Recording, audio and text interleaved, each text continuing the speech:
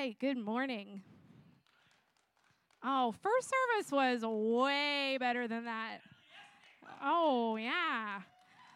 I'm so glad that you're here today. The good news is you're already all baptized because it is awful outside. Good.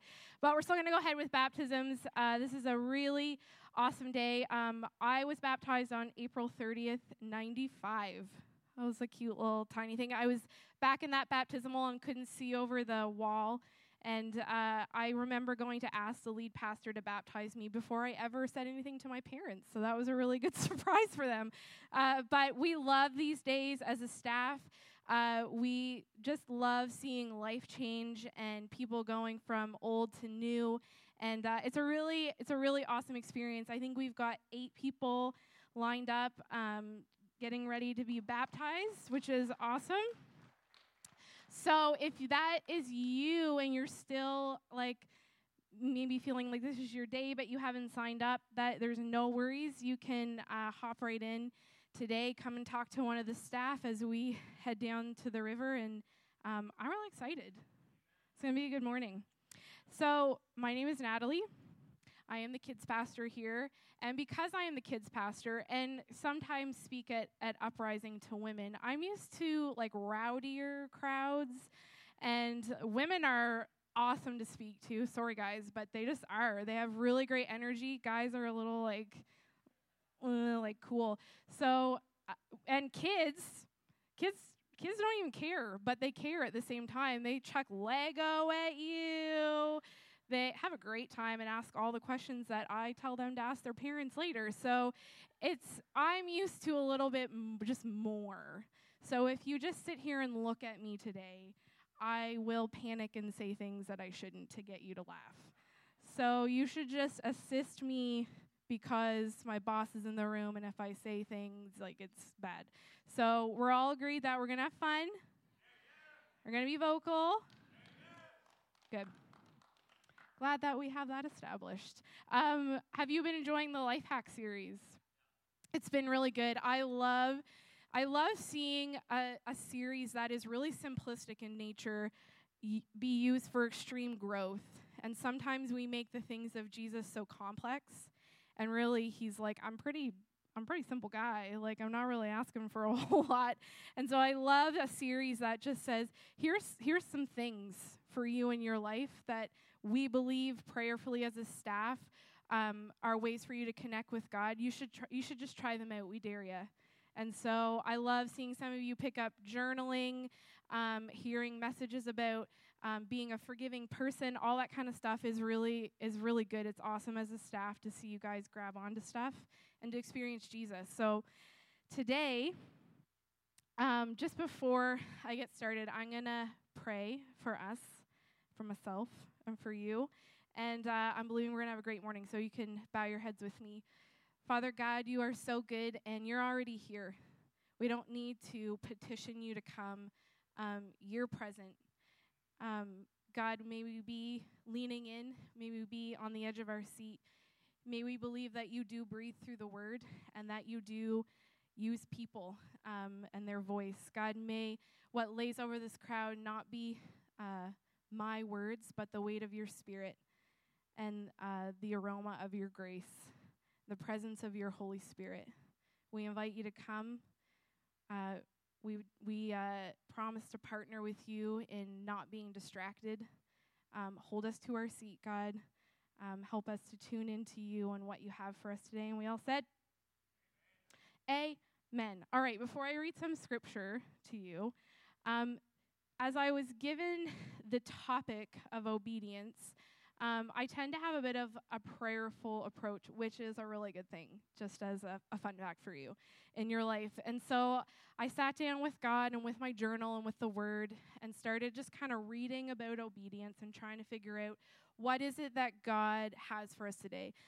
Because I didn't want to get up here with my agenda of obedience because I'm not so great all the time because I'm human. And so I started trying to figure out not just about today, but I believe that God is calling Crosspoint to be one of the most obedient and willing communities.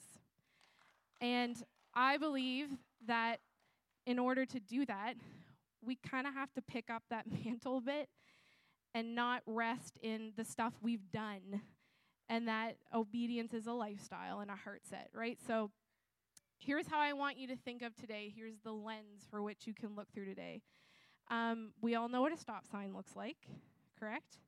Not everyone in Fredericton really does it well, but we all at least know what the appearance of a stop sign is, and we know what it means, right? So when I pull up to a stop sign, I have to obey it, right? We all have this agreement, kinda, as Fredericton, that when we pull up to a stop sign, we're going to stop, right? Red means stop. We're supposed to. So there's two things going on. I'm stopping because I'm obeying the sign, but I'm also trusting that the other drivers around me are also going to obey the sign, right? Because if they're not obeying the sign, but I'm trusting them to do so, I will be T-boned in the middle of an intersection, which actually has happened to me twice, but it was not my fault because I'm a nice girl, so I obey the stop signs. So here's where God is taking us today. It is all well and good to talk about obedience. It is great to talk about movement. God loves action. But before we can get to a place where we have tons of movement, we have to have a foundation of trust in Christ. Okay? So it's almost kind of one of those precursors, a prerequisite to obedience is know who you're obeying and trust them. Right? And in this case, know who God is and trust him. Right? So that's kind of where we're heading today. So I'm going to read you some scripture from the Bible. And this is in John chapter 20. So this is in the New Testament. And just to give you a little bit of context to these scriptures, really funny side note, I was a little bit nervous this morning, even though you guys are fun to be with, and I forgot my Bible. So I borrowed Jamie's because he's not here, so he can't say no. It's like he's here, but he's not, but he's here. So in John chapter 20, at this point, Jesus has died. Okay, so the cross happened, the crucifixion happened, and we're probably about 3 days after that. Okay, so we're like really still in the after effect of the cross, like the immediate after effect. And we pick up with the disciples. So I'm going to start reading in chapter 20, and I'm going to start in verse 19. There is a little bit of scripture, but it'll be on the big screen. You can follow along in your paper Bibles. If you brought a glowing Bible, the paper person Bible is more holy than you. I actually heard a preacher say if you have a gold leaf on your Bible, you're more holy than the next person, but some people don't like those jokes, so apparently you guys. So that Sunday evening, just kidding. We're friends, guys, so we joke. That Sunday evening, the disciples were meeting behind locked doors because they were afraid of the Jewish leaders. I don't know about you guys, but anxiety, I feel, locks us up, right? Suddenly, as only Jesus would be able to do, Jesus was standing there among them. "Peace be with you," he said. As he spoke, he showed them the wounds in his hands and his side. They were filled with joy when they saw the Lord. Again, he said, "Peace be with you. As the Father has sent me, so I am sending you." Then he breathed on them and said, "Receive the Holy Spirit." Down in 24, it says, one of the 12 disciples, Thomas, was not with the others when Jesus came. They told him, "We have seen the Lord." For any of you who know Thomas, and he's the typical doubter, I just feel so bad that Jesus didn't let him be there in the first thing. Like, just let him be there. He has to have all this scripture where he doubted. Anyway, this is the things I think. But he replied, "I won't believe it unless I see the nail wounds in his hands and put my fingers into them and place my hand into the wound in his side." And 8 days later, the disciples were together again, and this time Thomas was with them. The doors were locked, but suddenly, as before, Jesus was standing among them. "Peace be with you," he said. Then he said to Thomas, "Put your finger here and look at my hands. Put your hand into the wound in my side. Don't be faithless any longer. Believe. My Lord and my God," Thomas exclaimed. Just imagine how awkward that exchange was for poor Thomas. He was probably like, like at the back where of like all the disciples, and Jesus walks in and he's like, of course you're here because you're Jesus. And he probably did like a quick, yep, it's good, there's a wound there. And poor guy. So in chapter 21, this is the last bit of scripture. It says, later Jesus appeared again to the disciples beside the Sea of Galilee. And this is how it happened. Several of the disciples were there: Simon Peter, Thomas, Nathanael from Cana in Galilee, the sons of Zebedee, and 2 other disciples. Simon Peter said, I'm going fishing. We'll come too, they all said. So they went out into the boat, but they caught nothing all night. At dawn, Jesus was standing on the beach, but the disciples couldn't see who he was. He called out, fellows, have you caught any fish? No, they replied. Then he said, throw out your net on the right-hand side of the boat, and you'll get some. So they did, and they couldn't haul in the net because there were so many fish in it. Then the disciple Jesus loved said to Peter, it is the Lord. And when Simon Peter heard that it was the Lord, he put on his tunic, for he had stripped for work, jumped into the water, and headed to shore. Says something about urgency for Jesus, right? We should all be that urgent. The others stayed with the boat and pulled the loaded net into the shore. I'm sure they loved that Simon left them there to do that. When they got there, they found breakfast waiting for them, fish cooking over a charcoal fire and some bread. Bring some of the fish you've just caught, Jesus said. So Simon Peter went aboard and dragged the net to shore. There were 153 large fish, and yet the net hadn't torn.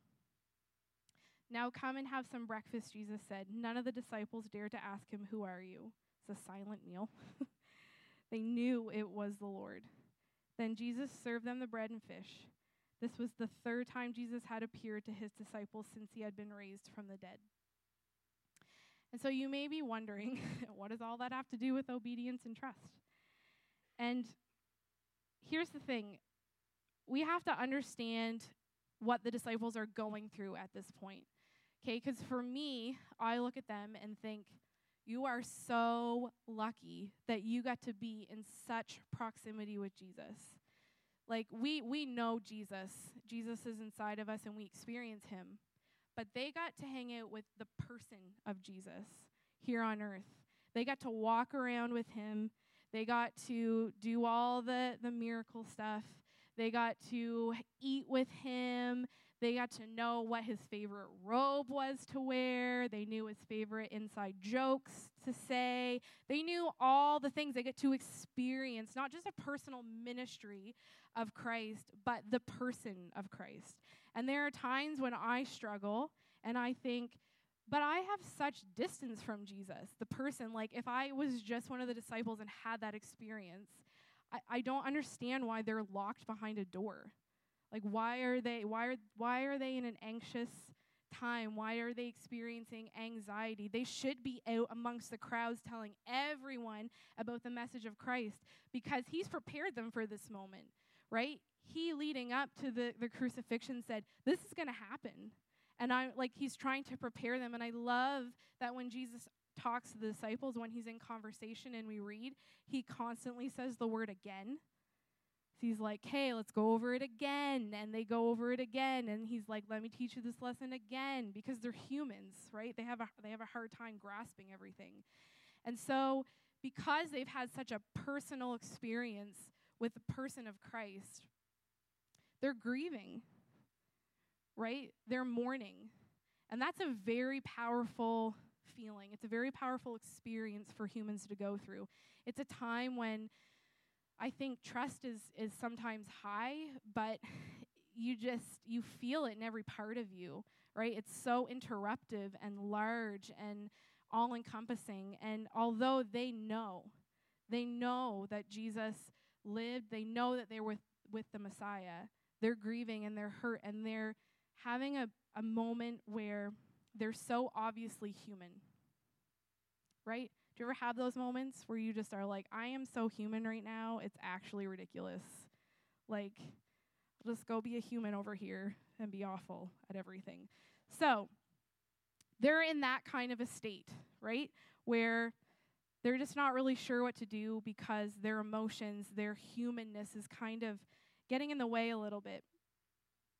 And here's the thing that Jesus does for them, which is awesome. And as I kind of searched these scriptures, I thought, like, I didn't even really pick up on that before, because I was always just amazed that Jesus was suddenly behind a locked door and he died. Like, that was always, like, the sensationalism of that always kind of captured me more than anything. But here's what Jesus is doing in these scriptures. He's saying, I know you're human. I know, because I've been with you, and you're really human.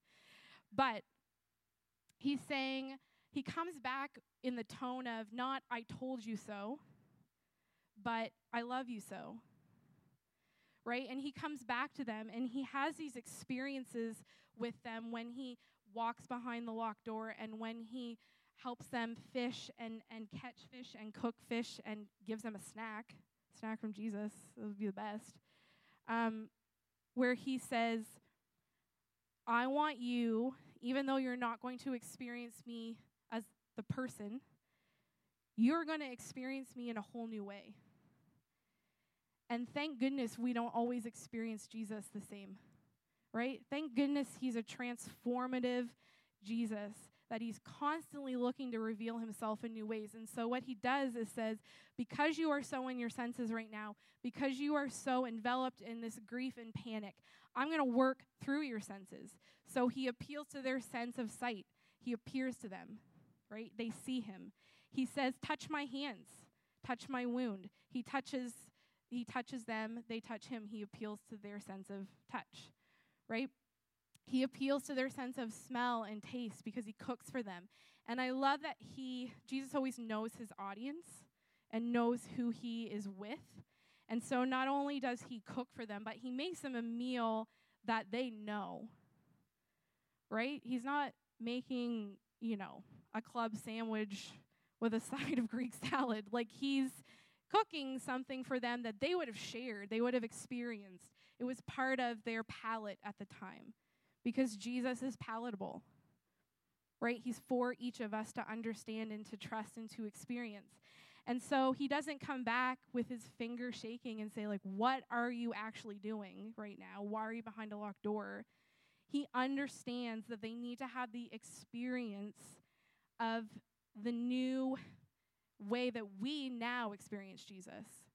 So we get to read the scripture and say, yeah, like, I experience I see Jesus every day, right? I get to smell the fragrance of his grace. I get to see him in my kids. I get to see him in nature, right? We have those experiences where we don't get to experience the person of God, but we definitely experience the inward dwelling of Jesus within us. Does that make sense? And so he says to the disciples, it is different. It definitely is. I'm walking behind a locked door right now, but I have never changed, and I will never change. And although it doesn't make sense right now, I will operate through your senses to have you understand that you will always experience me. I am always with you. There is a mission and a message, and you have to go do it. Right? So I believe that the disciples were not behind that door thinking, how can we be disobedient today and really, hit that out of the park? Right? They were human, just like we are. They're human behind that door. And Jesus said, I will step into humanity, and you will experience me. I am the truth and the answer. Right?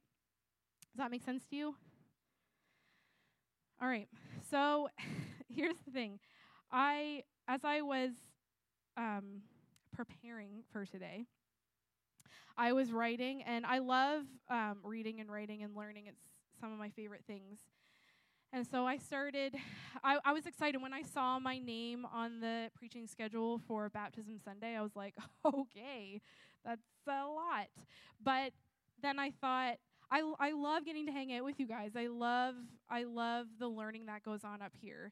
And even though I'm slightly biased to how kids learn as to you, because they're way better at it, I love hanging out with the family, right? And so I was like, okay. So I started writing this message.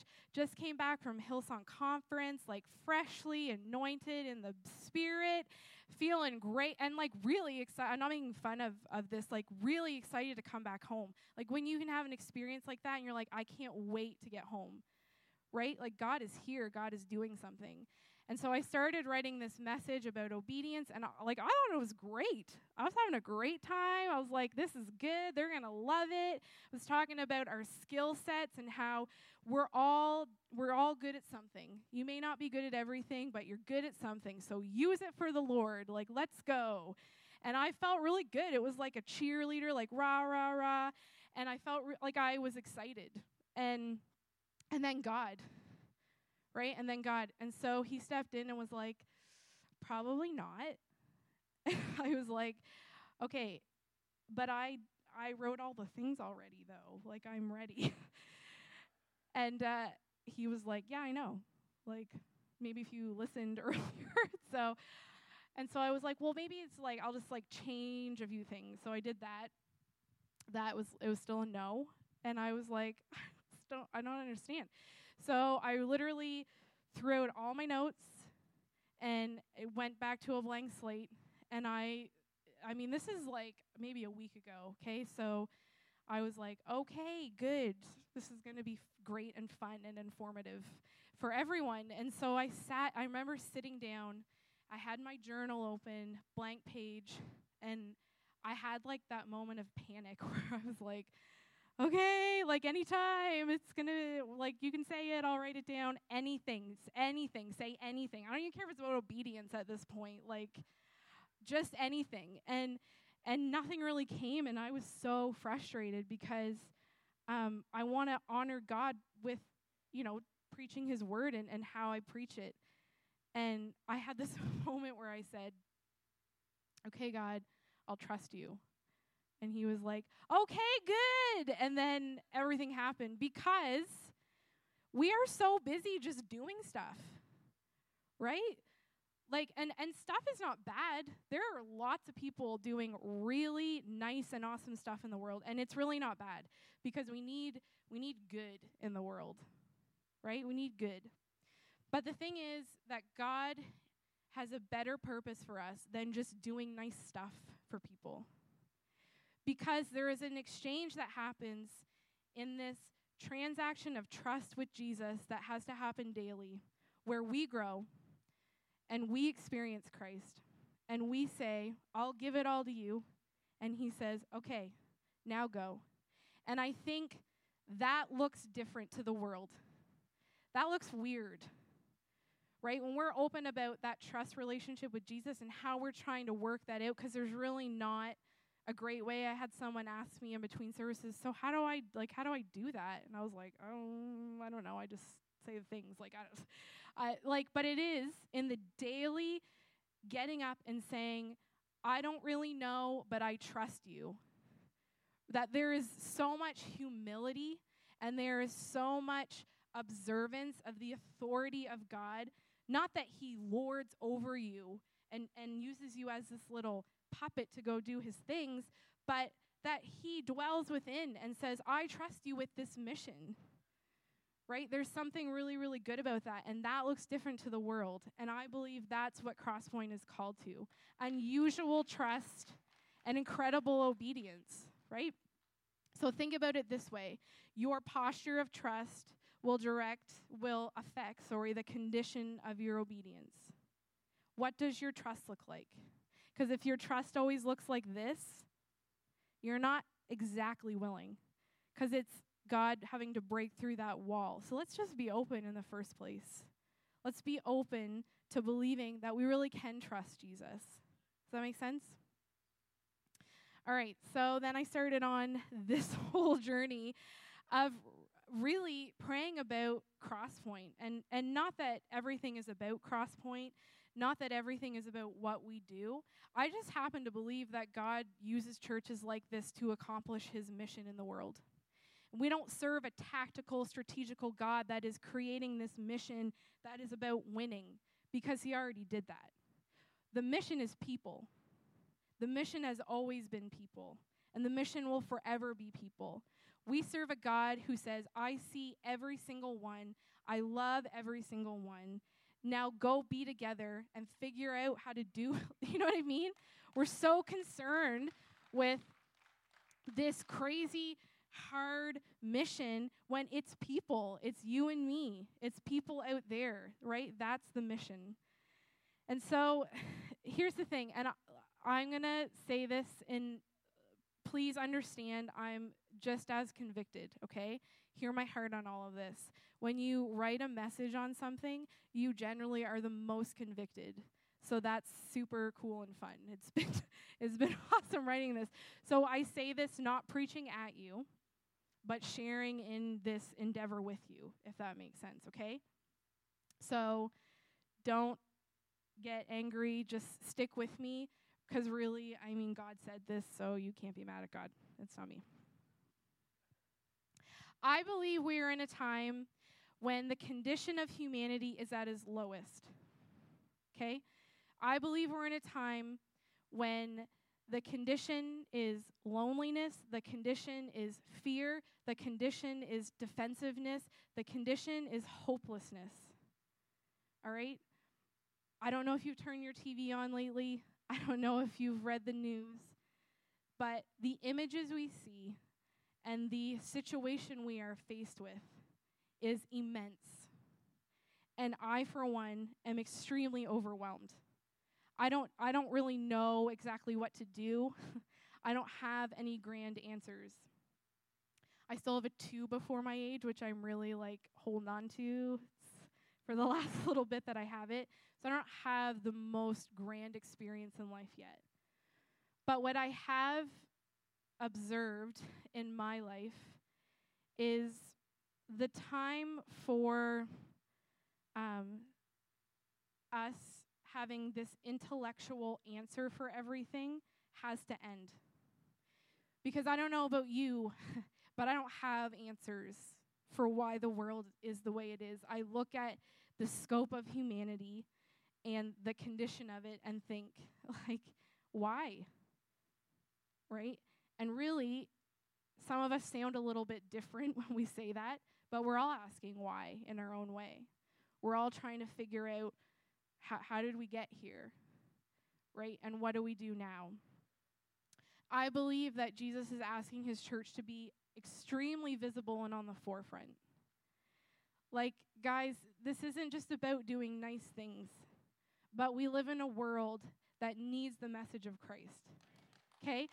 So when and I say this again with complete conviction, but when we stay silent because we don't know what to say, we have to understand that maybe saying things is not the necessity. Maybe just being with people. Maybe being a church that is willing to sit and listen to someone else's pain. Maybe being a church who is willing to shut down our mouth for a while and just listen. This world needs people who will be willing to listen to each other. There's a few months ago, I started helping a Syrian family move into New Brunswick through our Multicultural Association. And I was actually in an uprising meeting and got a phone call that they were coming in the next day, and I had to be at the airport at 4. And I thought, I had this moment of okay, it's real, and I don't know. I have this thing lately where I say to God, I'm too little for this. I'm too little for this. And he's like, well, I'm not. Right? And so I was okay, I'm going to trust, because I don't really know what to do or say. And the interesting thing is, since February, they haven't said, what do you think about our situation? They haven't asked me for an answer. They haven't said, tell me your thoughts, Natalie. It's just been doing life, right? It's been soccer practice runs. I know nothing about soccer. I know everything about soccer now. I know a little about soccer now. But it's, they have 5 boys, grocery runs, daily, on the daily, we're at Costco. I don't like Costco, if you know me. So it's not been let's have these deep intellectual conversations about humanity. It's, can you help me do this thing? right? Can you take me here? Can you help? Because they need help, right? So I'm not going to hesitate to help because, I mean, really, that's pretty doable. It's pretty doable. And so, yes, is the enormity of the situation that they've come from overwhelming? Absolutely. But I have 7 new family members, right? And they don't need me to tell them what I think. They just need me. And in return, I need them, right? So I asked God to make me kind of see inside myself to speak about this today. And I just realized I'm probably really fun on camera. I asked God to help me be I'm a kids pastor, I don't know. I asked God to help me be transparent in my own heart about obedience. And so this is from the life of Natalie. This is kind of how obedience has looked, and I think maybe you'll resonate a bit with it. How I generally operate is that God is out here. He's beautiful. He's indescribable. I believe everything about him. I believe the mission of Christ. Like, I have no issue there. But how I generally operate is he's out here, and I'm just kind of walking around in Natalie world, doing all the Natalie things, like going to work, doing all the things. It's good. There's lots of coffee there. It's a fun place to be. And then God will say, hey, Natalie, can you do this thing for me? And I'll say, sure, or not sure, but sure for the sake of this metaphor. And so I say, all right, and so I go do the thing that God asked me to do, and then I'm done the thing, and then I go back into Natalie land, where I live my life and I do the things. And I don't think I'm a bad person. It's not about that. But here's the issue with that. God doesn't need a church that he can just send on errands, right? We're not errand running people because that doesn't look different to the world. And that's almost offensive to who God is, that he would just say, hey, can you do this thing, and then go back to your life. Life is about the thing. Do you know what I mean? So we have to trust that in our everyday life, we can experience Christ in a way that is an inward dwelling that will propel us forward, and in our trust will move, and that in the overflow of that movement, obedience happens because we're a trusting people who don't necessarily know all the answers, but we know Jesus. We've experienced him in a real way, and we can't help but want other people to know because it's an absolute gift. And so let's stop operating in this way that does errands for God, right? Let's believe that Jesus really does dwell inside and that he wants that daily transaction of trust where you get up and say, all right, God, I trust you, right? And so instead of thinking we have an obedience issue, I think we have a trust issue more than anything. Some of you are so incredibly fearful when it comes to your kids. You have a hard time giving your kids over. Your kids could be 4 or 24, and you can still be in that place, right?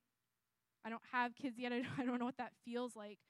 But I'm sure that's a very real anxiety. Just your kids, not even anything specific, just your kids. And wouldn't it be better, instead of living in fear, to get up and say, they're yours, God? I trust you. And that doesn't mean you don't do everything you can as to be an awesome parent. But it says, I trust you, right? For some of you, it's your marriage and how you operate within your marriage. For some of you, it's your finances. And I believe that God can move in that. I think he cares enough about that he doesn't need money. But, it's part of our world, and it's something that can trip us up. And so if we steward our money well and we say, I trust you, I don't know how this is all going to work this month, but I trust you, God, and that doesn't remove our responsibility from doing well with our money. But do you see the difference of thinking Natalie has to figure it all out? I don't want to do that. That's not a good time for me. I'm not that smart. I have great hair. Smart is not, I do all right. But I think there's something really great and almost freeing. In that message in John 20, when he says, peace be with you, that whole statement in the original language means apostello. And apostello means in a state of liberty. And so Jesus doesn't come and say, just calm down, right? He doesn't minimize your feelings. He says, there's freedom in the peace I want to give you. So just trust me, right? Just trust me. And so as we move forward as a church, can we just move away from this whole need of statement Christianity where we have to say what we think? And I know that, listen, hear me when I say I love conversation. And I think conversation changes things. I think conversation changes us. I have had conversations over the last 6 months that have been so needed, that have been so of God, that I believe God has used in my life. Some of them with God and some of them with people. Okay? I believe conversation is a big part of community. But when you continue to make statements about the world and trying to act like we have some kind of answer for what's going on, we remove ourselves from being part of the solution because we're not a safe place anymore, right? This is supposed to be a safe place for people to come and try and figure it out. And I found myself this whole message saying, God, I haven't done that so well. Maybe we haven't done that so well. I don't really know. But from here on out, can we just be a place where we're not about statements, where we're about solution, and we're about saying, I trust Jesus to move in this situation, to move in this city, to move in this issue so much that I will trust and I will do out of that trust. I will sit with people. I will listen. I will stop talking. I will have patience, right? Can we get to a place where we understand that and where we grasp onto that? Because Jesus wasn't asking the disciples to walk around and say, I told you so to everyone who was facing issue or sin or whatever was going on. He was saying, be with people. Tell them about my message. So to tell someone about a message, you have to sit down and tell someone about the message. Right? Does that make sense? And so as a church and as, people in this city, how are we trusting God to show up?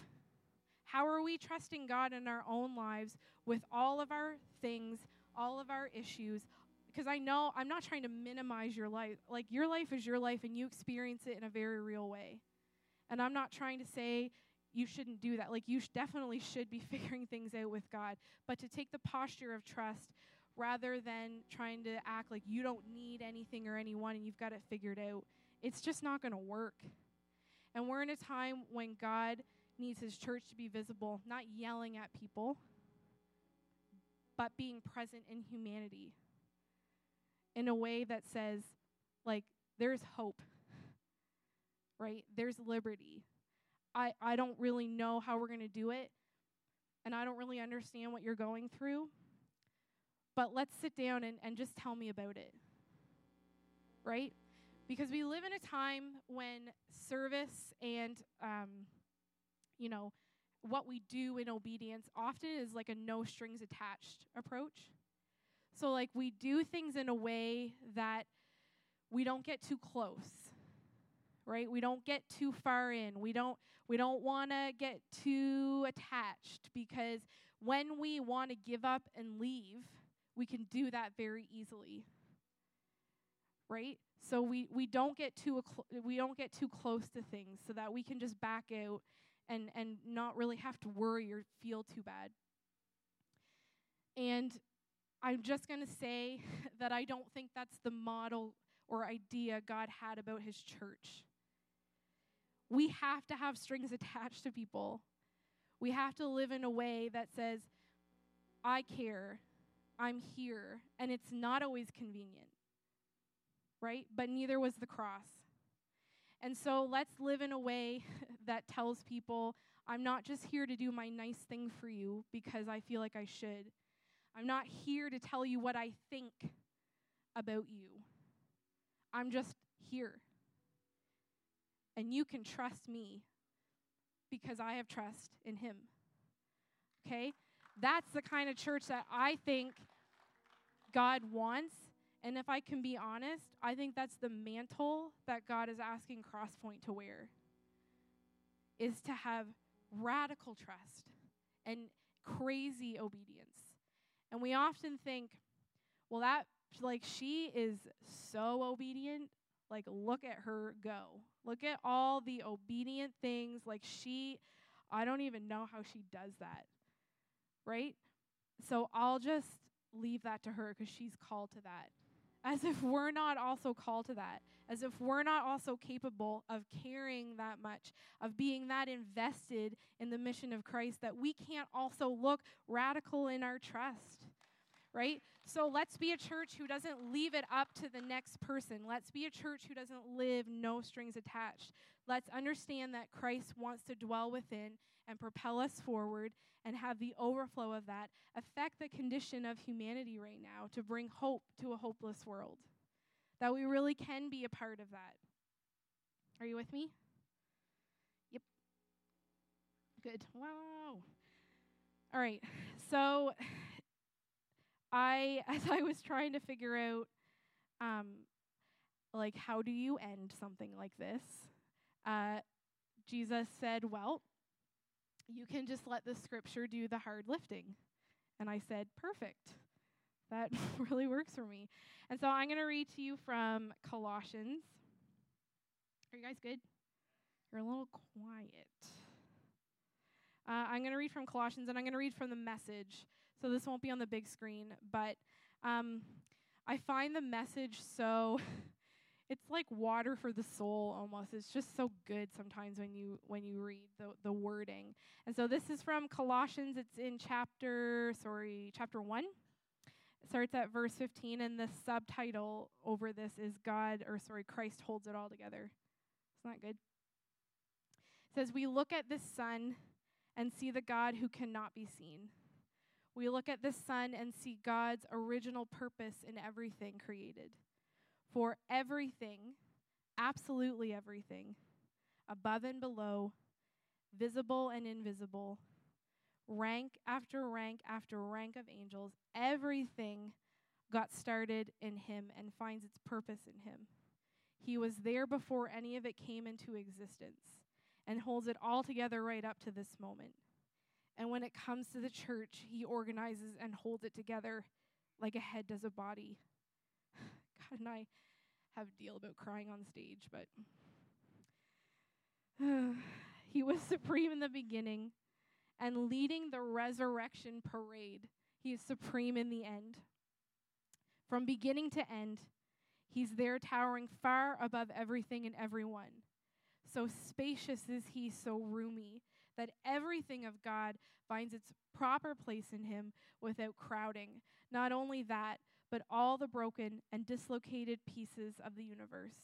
People and things, animals and atoms get properly fixed and fit together in vibrant harmonies, all because of his death, his blood that poured down from the cross.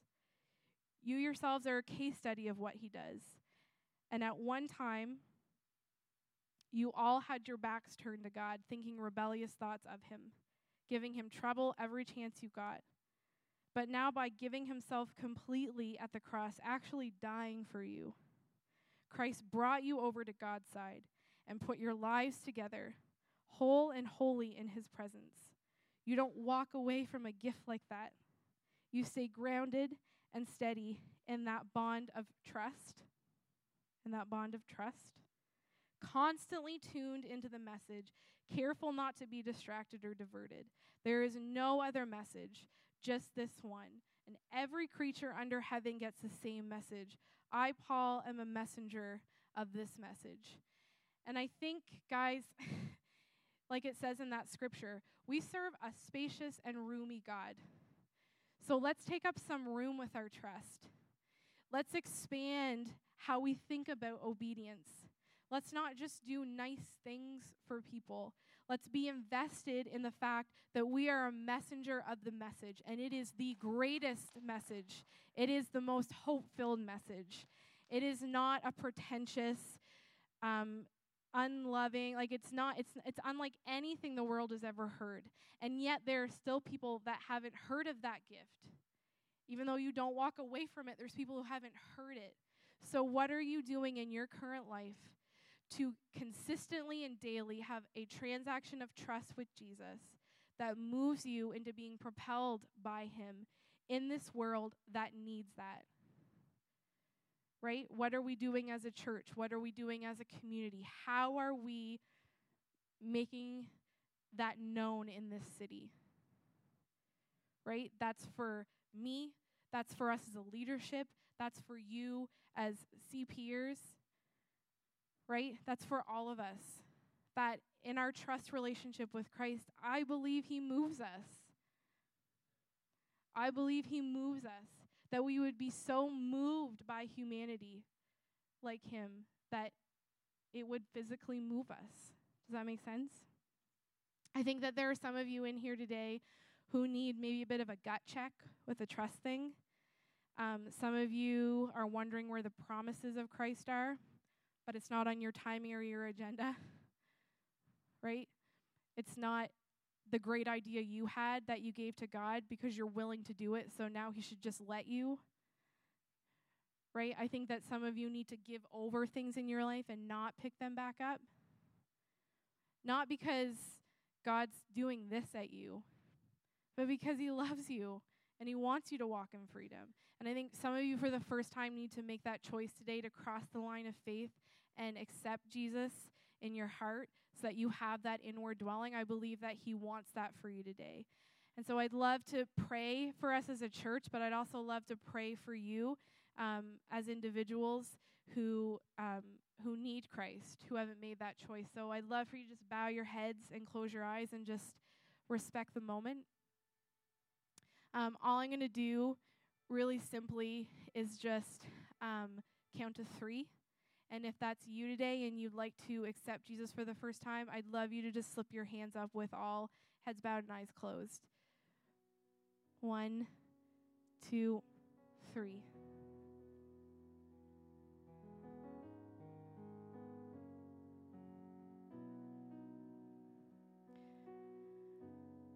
God, we come before you in a posture of hopeful trust. That you are here, that you are working, that feeling we feel is not our body, ourself, but it's your Holy Spirit. And we believe, God, that you have given us a mission and a message that is vital to this world, that is water to this world. And so, God, may we partner with you in that.